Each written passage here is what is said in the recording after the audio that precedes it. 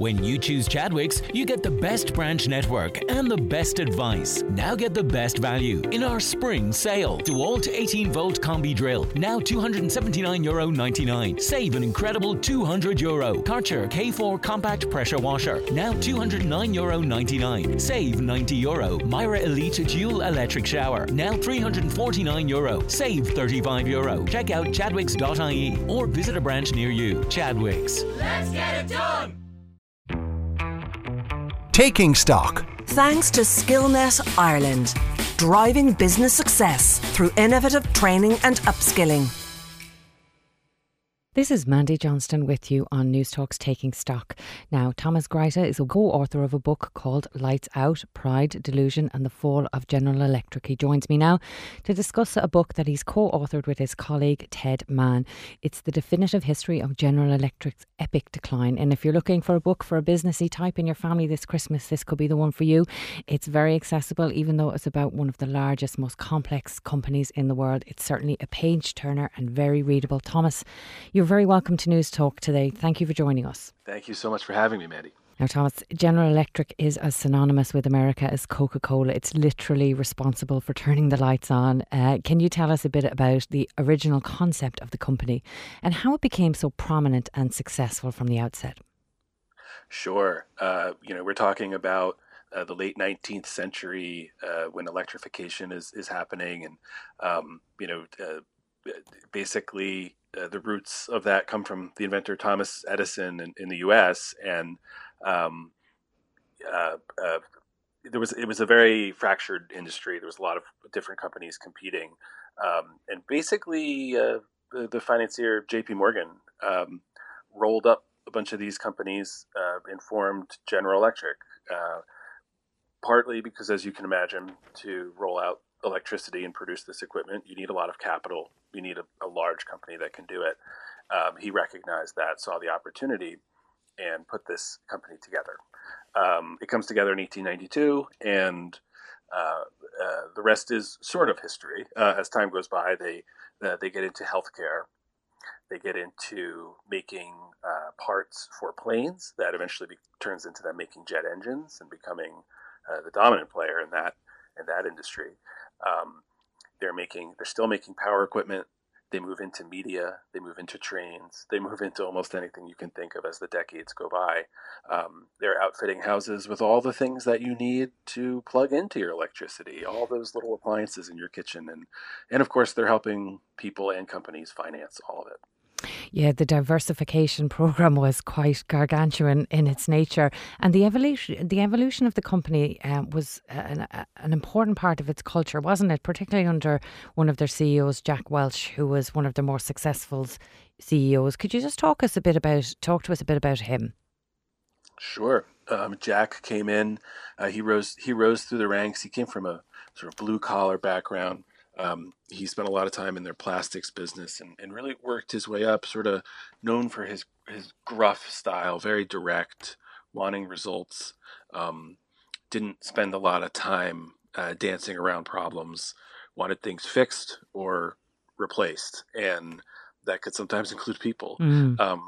He was about diversification. He sort of cleaned out some of the older dust and cobwebs and such when he came in, got rid of some of the more burdensome planning that the company did, laid off a lot of people, earned this name Neutron Jack because the buildings would stay, the people would be gone. And he, in his 20 years at the top, really in the second half of that, he really started to double down on financial services. He bought NBC, getting GE back into media, and this was, these deals, these hundreds of acquisitions he was making, really gave him a lot of prominence, and the stock really took off. He became sort of a darling in the corporate world, and it really became a household name, which is sort of amazing for the CEO of General Electric. And really, in his time, he made it the most valuable company in America, and it was he then handed it off to an almost impossible shoes to fill. Yeah, and we might come to his successor in a few moments, but you mentioned a second ago that they moved and diversified into different spaces, like the media. It was one I wanted to pick up on because it was moving very far away from the original concept of making things, producing things into entertainment space. And one of the things that struck me when I was reading the book is this notion that you really should kind of stick to what you know, because their expansion into areas that, moved far away from the core of their business was kind of where, for me, things started to go awry. Is that right? I think that's right. It is, as you say, it's sort of amazing to think about an industrial company buying a media company. You also have to remember part of what GE's whole philosophy of itself was. There's this mythology around it that they know how to run companies, and it doesn't matter if it makes car engines, jet engines, if it makes TV shows, if it makes toaster ovens. That was one thing, that their management excellence could apply to anything that they took over. Just by dint of them being involved, it was like they were guaranteeing some kind of success. Mm-hmm. Exactly. If GE owned it, the idea was that the asset was worth more because GE owned it. And when you can then take that to any industry, including media. Which we even see today, companies moving into media and moving right back out because it's a very difficult space to be in. But you're right. I think they thought they could do this, and it wasn't. It didn't always play out. This idea that you could sort of run anything and that you had sort of solved the management problem. Yeah, GE Capital, that was an interesting manoeuvre for them. It seemed quite logical that they should branch into financing some of the products they sold, but it grew to such an exponential state. Can you talk us through its evolution and where it ended up? Sure. It is very logical, right? I mean, to finance your own products or to help people buy them makes a lot of sense. It's very common. A lot of companies, and GE will continue to do it for its products that it makes. But to your point, they got in more into financial services for others. And the core of it was they were using its thriving industrial business to borrow money at a low rate that they could then lend to others at a higher rate. And under Jack Welch, he was so surprised at how easy it was in those early days that you could make money by essentially moving money around. Mm-hmm. And in some ways over the years, it became a drug. It became something that, was so easy to make this money. It was so easy to help the earnings. It helped the rest of the company in that sense. And they got deeper and deeper into it until it was half the company, which was an enormous company. If you're just tuning in, you're listening to News Talks Taking Stock with me, Mandy Johnston. We're talking to Thomas Grata from the Wall Street Journal. And that's one extraordinary feat from the company's perspective. But the other side of it is, of course, it was effectively becoming a bank. And how was that regulated, Thomas? Well, it wasn't, because they weren't a bank. They were an industrial company. But you're right; they were an industrial company with a gigantic bank bolted onto them, and this, wasn't really a problem. In fact, it was an advantage that they saw. They thought they had outsmarted Wall Street, right? Like, we can do the things that you do, but we can do it better and more profitable because we're not regulated. And they did fulfill a role here in the middle of the market. They did lend to places where regular banks weren't as aggressive in lending. So there was a lot of business for them. But on the corporate governance side of things, the story about the dividends payment and when they realised that they weren't liquid to pay those dividends was quite extraordinary. Can you talk us a little bit about how that came about and how the exposure was eventually revealed? Yeah, well, you have, in the financial crisis, GE really took a hit for this financial services business. And ultimately, in the years following, decided it needed to get out of financial services no investors could look at GE the same. It always was a black box that was really scary because all of a sudden GE Capital was there and it was a risk. So when they exit, they sell most of GE Capital.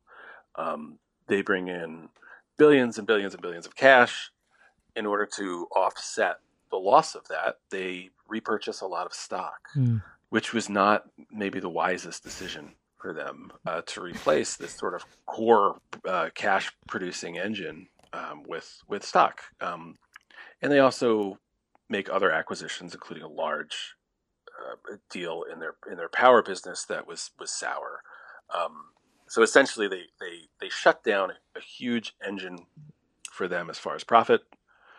They make some bad deals, and yes, they are paying out a large dividend, and it wasn't sustainable. And they were stretching to make it, but it got to a point where they really couldn't keep it together any longer. So, at what point do you think, Thomas, was the crux for them? Where do you think they started to become unstuck?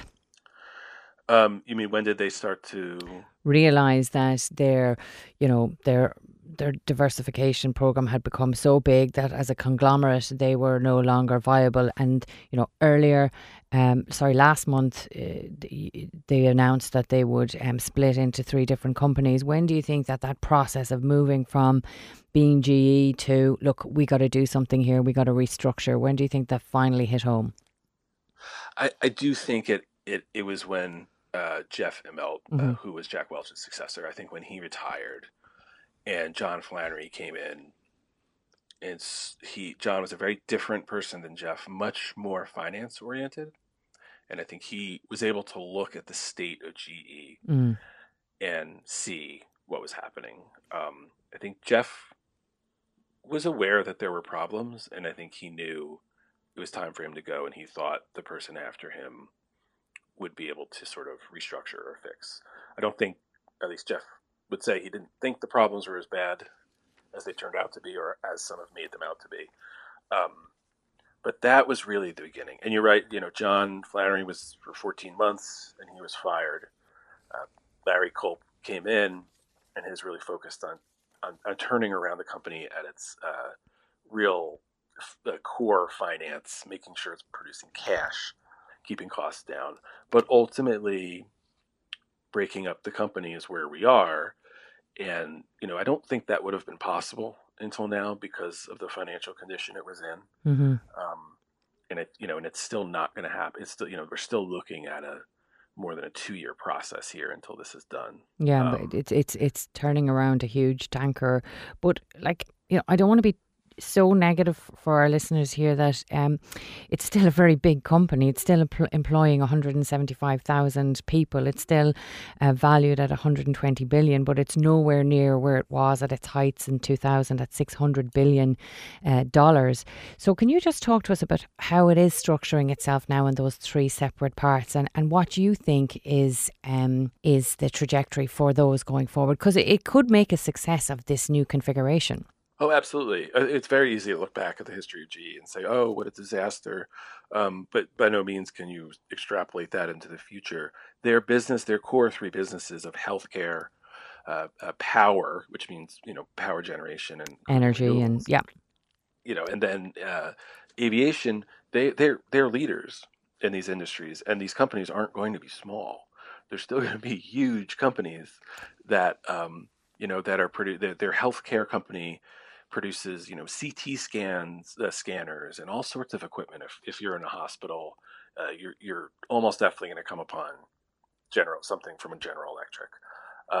Power equipment, they produce, I think 2/3 of the world power is coming from GE equipment. I mean, it's an enormous business, and it's a business under change because when we talk about climate, there's a lot going on there. Mm-hmm. And the same with aviation. Aviation is an enormously profitable business, both in making the equipment, well, less than making the equipment, but the service. And people, up until the pandemic, people were flying more and more and more. And I think people do expect that to resume at some point. So that's certainly the thrust behind breaking these up is letting them have more focus, letting the people who are running them be experts in those industries, not have to be experts in multiple industries. They can really focus the investment. They can control their own destiny more. And for investors, they can buy stock in a healthcare company, or they can buy stock in an aviation company. They don't have to buy stock in a company that's in different industries, and you may not know what else they're in.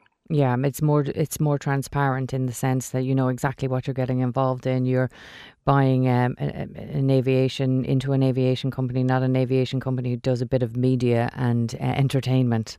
That's right. But I think, when people talk about the breakup or the end of GE, that doesn't mean General Electric is going away. Mm-hmm. It is sort of it's the next maybe the next phase. In some ways, they were a dinosaur that managed to survive a bit longer than others. Yeah, and that era of the conglomerate may be over in America. I think so. Of course, some people will say, hey, let's look at Google and Amazon, and they have a point. But it's more global in its outreach. It's not a product just based in America. Do you think, Thomas, I know you've been reporting on this for quite some time, do you think that ultimately General Electric was just one of those products that were just too big to fail, and that ultimately it had to be supported despite all of its misdemeanors and despite some bad decision making? I think to some degree, I think that is true. I think some of the industries they're in are sort of too big to fail. Their aviation business alone, they do a lot of military business. Yeah. And again, there's a lot of the world's planes fly on their engines. I read an extraordinary figure, like every second minute GE aviation engine is taking off somewhere around the globe. So they're omnipresent everywhere. It's huge.